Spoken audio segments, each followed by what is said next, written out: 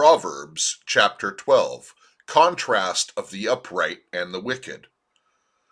One who loves discipline loves knowledge, but one who hates rebuke is stupid.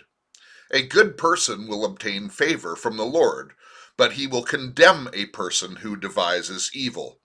A person will not be established by wickedness, but the root of the righteous will not be moved. An excellent wife is the crown of her husband, but she who shames him is like rottenness in the bones. The thoughts of the righteous are just, but the counsels of the wicked are deceitful. The words of the wicked wait in ambush for blood, but the mouth of the upright will rescue them. The wicked are overthrown and are no more, but the house of the righteous will stand. A person will be praised according to his insight, but one of perverse mind will be despised. Better is one who is lightly esteemed and has a servant than one who honors himself and lacks bread. A righteous person has regard for the life of his animal, but even the compassion of the wicked is cruel. One who works his land will have plenty of bread, but one who pursues worthless things lacks sense. The wicked person desires the plunder of evil people, but the root of the righteous yields fruit. An evil person is ensnared by the offense of his lips, but the righteous will escape from trouble. A person will be satisfied with good by the fruit of his words, and the deeds of a person's hands will return to him. The way of the fool is right in his own eyes, but a person who listens to advice is wise.